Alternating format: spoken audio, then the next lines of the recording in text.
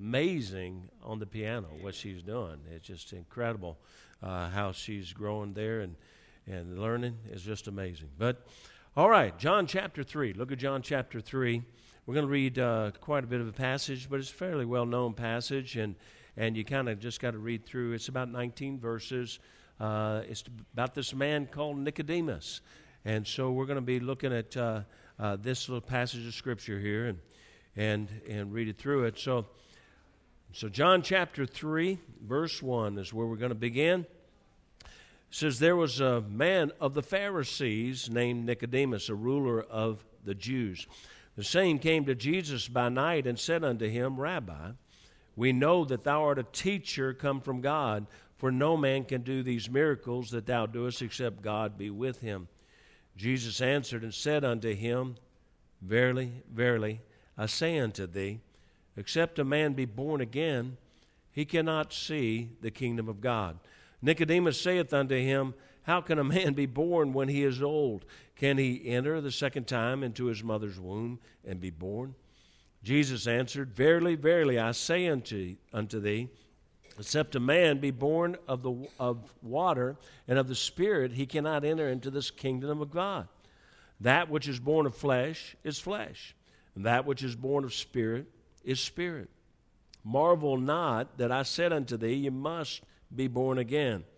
The wind bloweth where it listeth, and thou hearest the sound thereof, but canst not tell whence it cometh, and whither it goeth. So is every one that is born of the Spirit. Nicodemus answered and said unto him, How can these things be?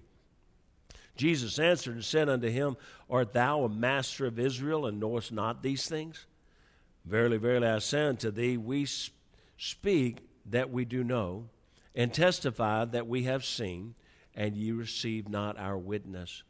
If I have told you earthly things, and you believe not, how shall you believe if I tell you of heavenly things?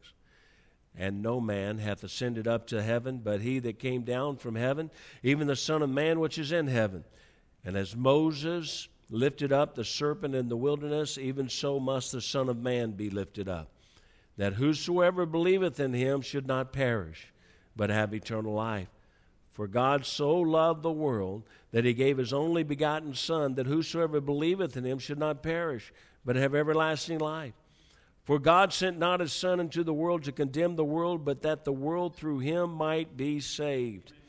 He that believeth on him is not condemned, but he that believeth not is condemned already, because he hath not believed in the name of the only begotten Son of God. And this is the condemnation, that light is come into the world, and men love darkness rather than light, because their deeds were evil. Let's pray. Father, I pray that you bless this morning, Spirit of God. I pray that you guide my mind, my thoughts. Sweet Holy Spirit, I yield myself to thee. And ask you please to fill me with your presence, to guide my words.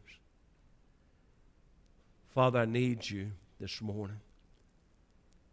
Father, I ask you to please wrap your arms around our congregation, our people here, and Lord, keep them from all evil. Be a mighty hedge of protection to them. And Father, I ask in the name of your Son, Jesus, that you turn back every evil that would try to snatch away the truth, that would try to interfere with our service today, that would try to take our minds away and bring some sort of thoughts or confusion that would keep us from the truth. And Father God, I ask you, please guide me, direct me for the next few moments. I ask in Jesus' name. Amen. This is a wonderful passage, and in many ways it's a very well-known passage, but Jesus began to speak to Nicodemus. One gave the possible definition of Nicodemus' name, and most of them don't really give a definition, say just a name, but one gave the possible definition of being victor, and I thought, Nicodemus is going to become victorious, and so Nicodemus was a Pharisee, though. We're going to lay a little foundation here. Nicodemus was a Pharisee, and honestly, the Pharisees are going to take a pretty hard rebuke, pretty hard hit from Jesus in the Bible, But what we're going to do today, we're going to take a look at what Jesus really said, both about the Pharisees and what he really says to Nicodemus. First, to do that, we've got to kind of look at who the Pharisees are. Now, this is who Nicodemus is, and he comes to meet with Jesus and comes to see Jesus, and he comes by night because his sect, the Pharisees were not in support of Christ by any means. The Pharisees were a religious sect of Judaism that developed their own body of interpretation, sort of applications of the Scriptures, or I'd say the law, and they when they sort of added to some things in the law, they really weren't adding to the law, but they were adding things that would help people keep from breaking the law. And so they did that. When it's described, when it's written about them, it says that they instituted those things that would help them in understanding and keeping the law. They often added regulations, and they even put this little definition, he puts in here, fences or hedges were designed to prevent even coming close to breaking the law. Now, when you look at that, most of the time this is called part of oral law, but the truth is it dealt primarily with Levitical purity, and it dealt primarily with purity in their lives. But when you look at this, it would sound much like our teaching. Because I often teach on things that are principles. I call them principles of the Word of God, that if we do them, they're not in themselves. They're not violations of Scripture. They're not sins in themselves, but they are protections that will keep us from falling into sin. And so, and we've illustrated so often that if sin is stepping off this step, you can walk here and be a step away from it, or you can spend your life walking on the edge. Well, eventually you're gonna stumble. You're gonna be in sin, and you're gonna be a whole lot more likely to stumble into sin from that ledge than you are from a step away from it. And so that teaching seems very similar. Now, it would sound like the protective principles that we teach. Immediately, you might think, though, okay, well, wait a minute. If Jesus rebukes them so severely, then you might think that if Jesus rebuked them, then we sure shouldn't be doing anything that they were doing if Jesus rebukes them. Now, here's what I want us to take a look at. A classic verse that illustrates what Jesus really said is Matthew 23:23. And I want you to turn to it. I want you to turn to Matthew 23:23. You see, there's a lot, Christianity is really, it's becoming a little bit of everything today. But there are two factions right now that one would be very similar to the way I teach and preach, and they would say that you ought to have some protective principles. That common sense ought to tell you that you ought to try to keep from falling into sin. So it'd be better to stay back from it than to be too close to it. Now there's another group that says, no, in grace, God, it's only what God directly commands is wrong, so you just do whatever you want to do along the way, as long as God didn't say, absolutely, this is sin. So anything that's not sin, you can do. Now, the truth is, as a Christian, if you're saved and on your way to heaven, you can do whatever you choose to do. You can't. That's hard to swallow, isn't it? You can. That's called free will. You can. You can do that. God allows you to do that. Now, He gives you all kind of warnings. He gives you all kind of teachings. He gives you all kinds of principles to keep you from sin, but He doesn't make you obey any of them. And so you can do that. Now, I say again, I just don't think it's very smart to say, since it's not a sin to walk on this ledge, I'm going to walk it. I don't think it's very smart to walk the ledge, because you're so close to stumbling and falling into sin. Now, the two groups, one group, that group would call me, and I've been called this, a Pharisee. Okay? And, the truth is, when you read this scripture, we could look at them and call them scribes. And what Jesus said, we're going to find out here, Jesus calls them both hypocrites. But let's find out what it really is. Woe unto you, scribes and Pharisees, hypocrites, for you pay tithe of mint and anise, and cumin, it's just herbs, and it said, and have omitted the weightier matters of the law, judgment, mercy, and faith. These ought you to have what? To have done. Judgment, mercy, and faith. But look what it says. And not to leave the other undone. Now, here's what it's saying. First, notice Jesus called them both, scribes and Pharisees called them both hypocrites. Now, the scribes were more those that they copied out the law, and they knew the law. They would copy out the law, but they also made some additions, so to speak, to the law. They put in, kind of their opinion about the way things should be, and they were living they're living according to the law, but also according to the additions that they've made to the law. Now, if the Pharisee is condemned for adding protective measures to the law, these additions became as important as the law, and here's the key. Here's the difference when people say to me, or they may say to you sometime, that you're a Pharisee because you believe maybe there's some things you shouldn't do that are very protective to you. Here's what you have to understand. A Pharisee kept those things for salvation. The things that we teach are not for salvation. They're not for salvation. Salvation is a free gift from God. Matter of fact, salvation is so simple. Jesus simply said, "Ye must be born again." Now, salvation is a free gift from God. So the things that we teach, those are not for salvation. So there's no way that we can be in the same category that Jesus is talking about. Now, here's what I want to do. I want us to look and see what it really says. All this information is foundational, but my point found in this verse, in the passage, is the reality that Jesus did not condemn the scribes and the Pharisees for what they did. Now listen to me. Jesus did not condemn them for what they did. He condemned them for what they did not do. Now listen to me. This is where it's so confusing out there. And the criticism comes for what you do. Well, wait a minute. Jesus does not condemn them for what they did. He condemned them for what they did not do. Now listen to this. Matthew 23:23. Woe unto you, scribes and Pharisees, hypocrites, for you pay tithe of mint and anise and cumin, and have omitted the weightier matters of the law, judgment, mercy, and faith. These ought ye to have done, and not to leave the other undone. He says both of these things ought to be done. God says, I'm not against you tithing of all your increase. I'm not against you of tithing of everything that you have. I'm not against you giving of everything that you have. He said, but you ought to understand you're doing this through the flesh to get you a salvation through the flesh. And he said, this is not about the flesh. This is about faith in the Spirit. Look at Matthew 23:25-26.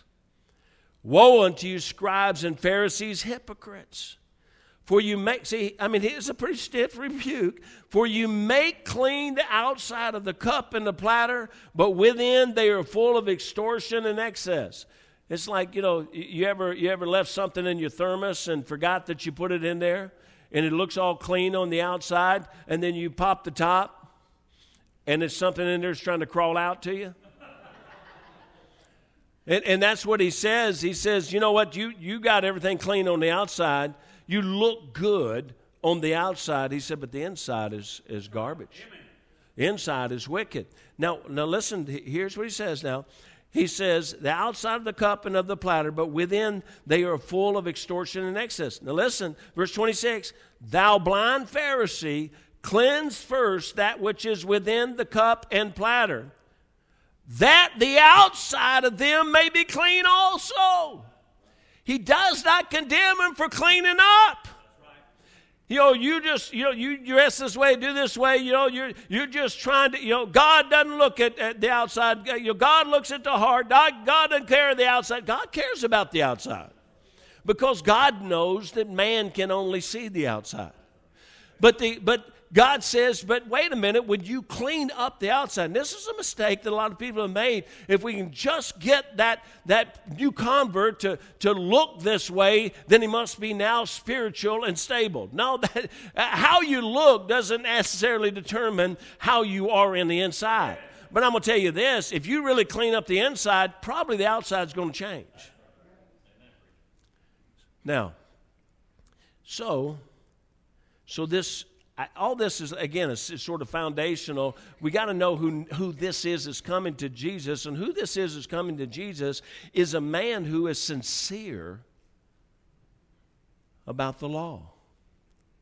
This is a man who truly believes in being religious and righteous. He believes it. He just believes that through the flesh he's going to work his way to heaven.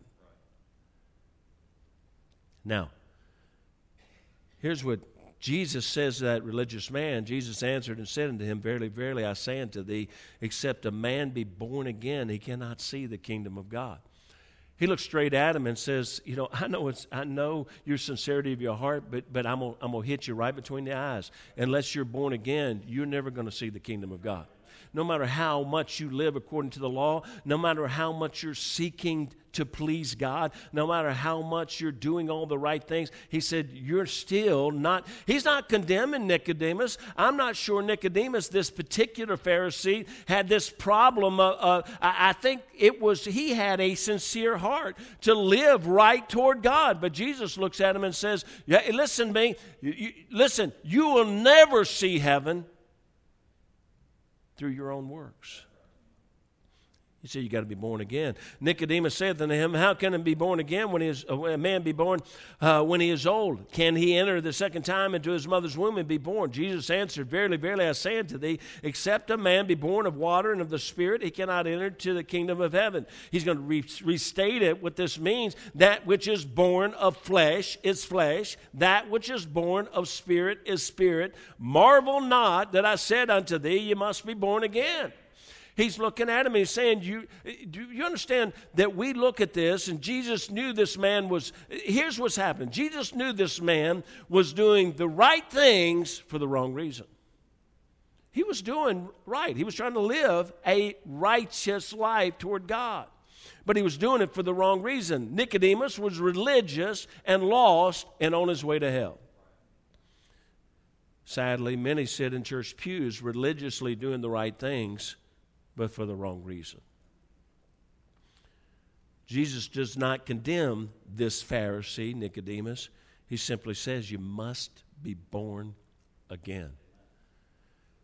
Nicodemus does not understand when he says this, because Nicodemus's ears and his mind have been indoctrinated with the teachings for his whole life that he must earn heaven by the way he lived in the flesh.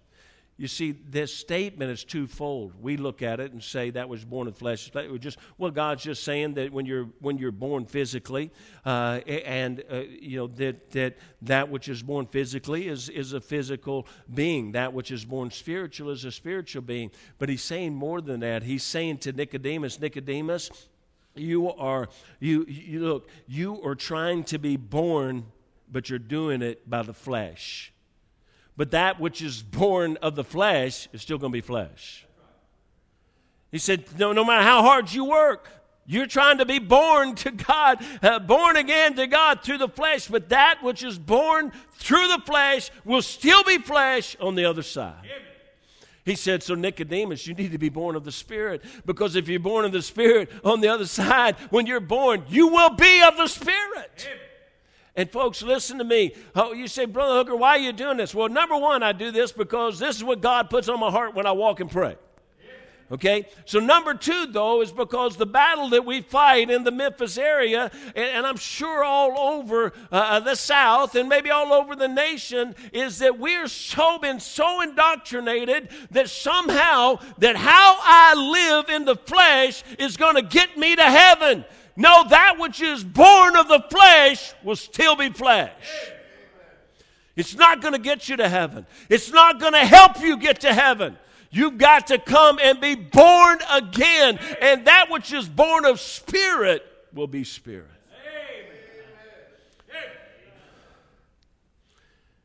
Jesus explains that this is not the physical birth, but a spiritual birth.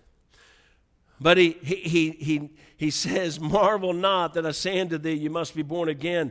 He simply says, he said, Nicodemus, don't be confused. Don't be surprised. He said, listen, he said, it's such a simple thing, but Nicodemus, you've been trying so hard. But Nicodemus, what you need is to be born again.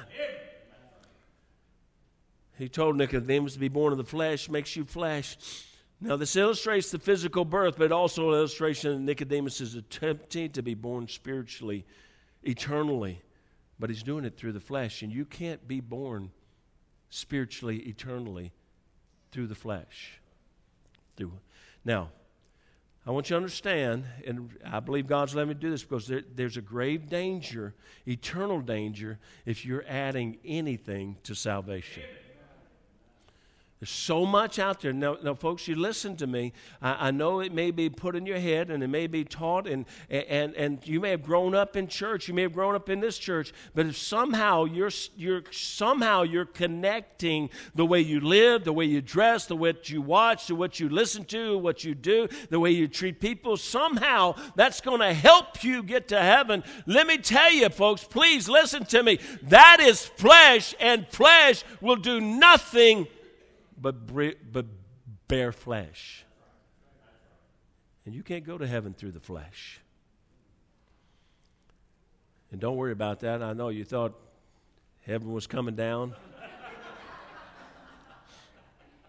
We just burn out another spotlight up here, and when it does, it lets everybody know.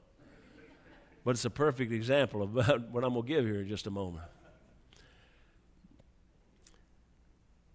Now, it's so important because I believe in our churches, and I've illustrated this before, but I preached in a church in Kentucky, and it was 200 or 300 people there, and I got through preaching, and I think there was either 7 or 8 adults that got saved. I'm pretty sure the number was 7 of those 8 adults had all been in that church for 20 years, but they got saved that morning. And I'll be honest with you, I wasn't trying to get anybody lost, so that I could have some kind of invitation. All I did was just preach. But the Holy Spirit moved in their hearts, and you know what? For every one of them, they'd been a church member, they'd been Sunday school teacher, they'd been good people, they'd been good parents, but they were connecting that somehow that was going to help them get to heaven. And folks, it's either by Jesus Christ or it's not at all. There must be a specific time, a specific place, a moment that you became alive spiritually, or there is no heaven. As I was studying preparing this, I looked into my file and I pulled out my birth certificate. That birth certificate has a specific date. I thought maybe it would have a specific time on that. It doesn't. But, I thought, that's kind of pretty good, really, because most of us, a lot of us, we're doing good if we know the exact date that we get saved. But to know the exact moment, we probably don't. But watch this. It had to be an exact moment. That's right. There had to be an exact moment. And it's going to be more of an exact moment than we even realize, hopefully, when I get to this. There must be a specific time, a specific place, a moment that you became spiritually alive. You say, why is that important? Because it seems that we feel like it's a gradual process. As we are walking this life and as we're growing and we're coming to church and we're living a good life and we're treating people right and we're keeping the commandments, we're doing that, somehow we're all of a sudden, maybe eventually we're going to get to that spot where I made it. No, God says no. It's not a gradual process. It's an instantaneous process. Now, Jesus, I believe, uses this type of terminology to Nicodemus. What he's doing, he's going to use the birth that Nicodemus understands. And hopefully you'll understand that Jesus speaks to Nicodemus, and he says to Nicodemus that which is born of water and of the Spirit. That which is born of the flesh is flesh. That which is born of the Spirit is spirit. Now, I believe the imagery that he's bringing to Nicodemus is the physical birthing of a child. And he's saying, you had to be born. One day you had to be born physically. He said, Nicodemus, though, there's got to be some point along your physical life where you're born spiritually. But the similarities are there. It's going to happen at a particular day, a particular time, a particular moment, that you're going to come to that moment where you spiritually are going to be born again. But now listen, I want you to get this. It's amazing as I was studying this. Amazing. It's only been about 5 years ago at Northwestern University, and I don't agree with their research techniques, but this is what they said. Scientists have discovered that a, quote, breathtaking flash of light occurs at the moment of conception. They found that a breathtaking flash of light occurs at the moment of conception. Do you understand? Jesus couldn't use this terminology to Nicodemus. He would have really been clueless. But the fact is that at the moment of conception, when man and woman come together, at the moment of conception, there's a magnificent and unbelievable flash of light takes place. Do you understand? That is birth. That is life. At that flash of light, that's light. Guess what? Jesus is the light. Here's the wonderful parallel. When you in life, after you come, now you say, well, what about the physical birth? The physical birth, I believe, without a doubt, is the fact that is when it is revealed to man that you're born, that you're alive. That's when man can see that you're alive. I think it's much like the fact that when you get saved, you understand, when I got saved in my dorm room, nobody's there. Nobody saw it. Nobody saw it the day I walked out of there. Nobody saw it the next night. Nobody saw that inside of me. A flash of light took place in me, but nobody saw it. But watch this. When I came and I professed my salvation, people saw that. When I came and got baptized, you know what happened? I was testifying of what had taken place inside of me. And watch this. When a baby comes forth of the womb, that baby is testifying I was alive all the time.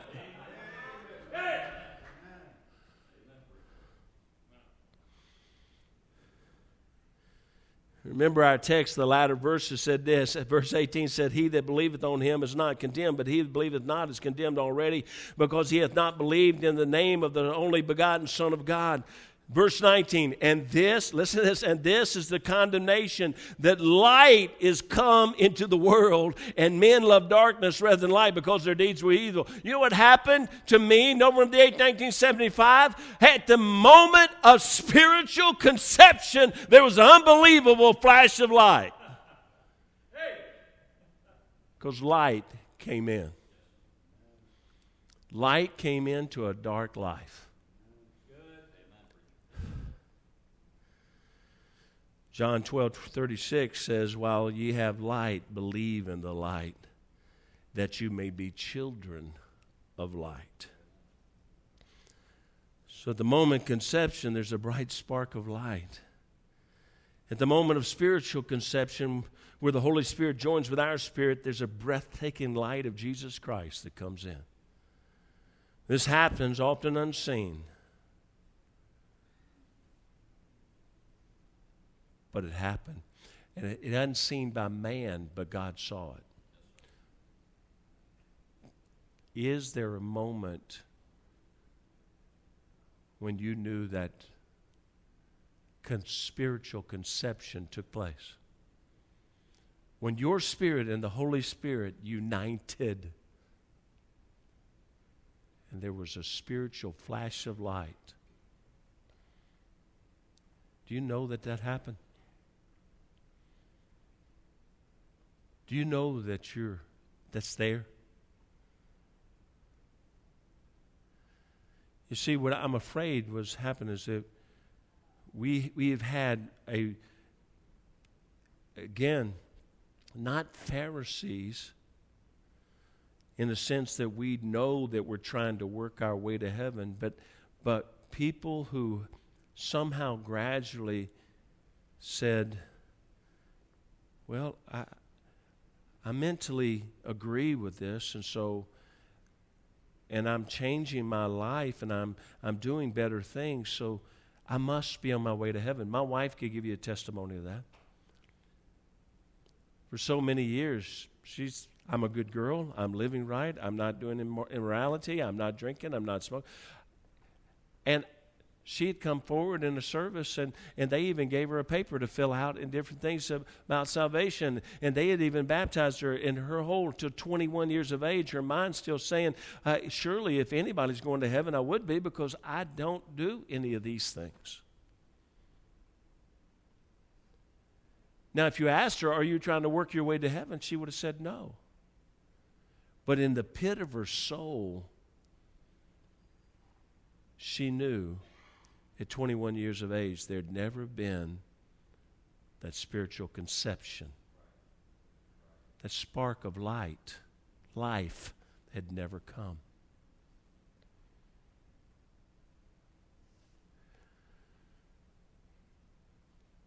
I believe in this room right now, we have those in the room who have never had a spark of light come into their lives. You say, you believe that of us? I can't. I'm a human being. Only God knows what's in your heart. I just know statistically, I know from traveling and preaching and working with people, I know with Bible college students, it's just the probability is there. And I believe that you may live for God, you come to church, you try to live morally, but inside of the cup, there's no light. I believe, number two, that those who have had that spark of light come in, but you remain unseen by the eyes of man, for you've never revealed your salvation. I think there's some that may be saved in here, but you've never really come and said to, you know what, I'm going to confess Jesus before man. I'm going to follow the Lord in believer's baptism, knowing that it doesn't help me go to heaven, but it's a testimony that I trusted in the death, burial, and resurrection of Jesus Christ. I believe there are those that have had a spark of life and have followed the Lord, but along the way got sidetracked in how the outside looked, while the inside is suffering desperately.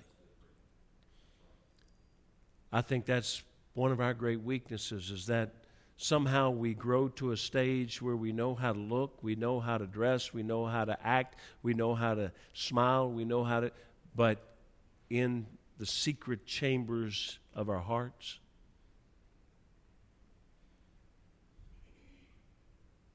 it's not clean.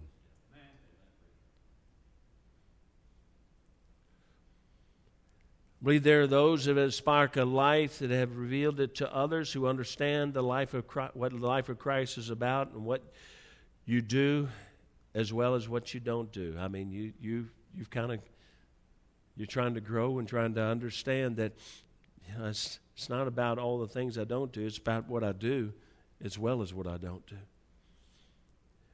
But to those of you that are like that, I'm going to challenge you. Jesus was perfect. But Jesus wasn't satisfied that he had life. He wanted Nicodemus to have life. He was telling somebody else about the life that he had. You know, God's got a challenge for all of us. But what are we going to do with what the Holy Spirit's doing in our heart? I left to go to Bible college. And I'll be honest with you, I left in torment. I torment about leaving, torment about moving, but I was also in torment spiritually because I had doubts about my salvation. Now, for JoBeth, there came a time where she realized that she had never really had that spark. I had doubts about my salvation, and as soon as I arrived there, I went to the preacher that was there. I went to my preacher, and it was a very large church, but I knocked on his door. He answered it, very kindly let me in and talked to me. He asked me a question that day, and he said, "What made you think you ever were saved?" And I went back 7 years immediately and started telling him about what I had read from the Gideon's Bible and what I had done as I knelt and prayed beside my bed. He helped me to realize and understand that I remembered that for a reason. And as I look back, I'll be honest with you, I was saved. There had been things of my life that had been allowed to remain in my life that caused me doubts about whether I was really going to heaven. So I'm not saying if you have doubts about your salvation that you're not really saved. But I am saying this, that whether it was JoBeth who struggled at 21 and made us sure of her salvation and got saved at the age of 21, or me who was saved but doubting my salvation, neither one of our lives were going to be productive for God if we did not get it settled. So I'm challenging you, let's get it settled. Father, I ask you to bless us more. And Lord Jesus, thank you. Thank you, Lord, that even in science,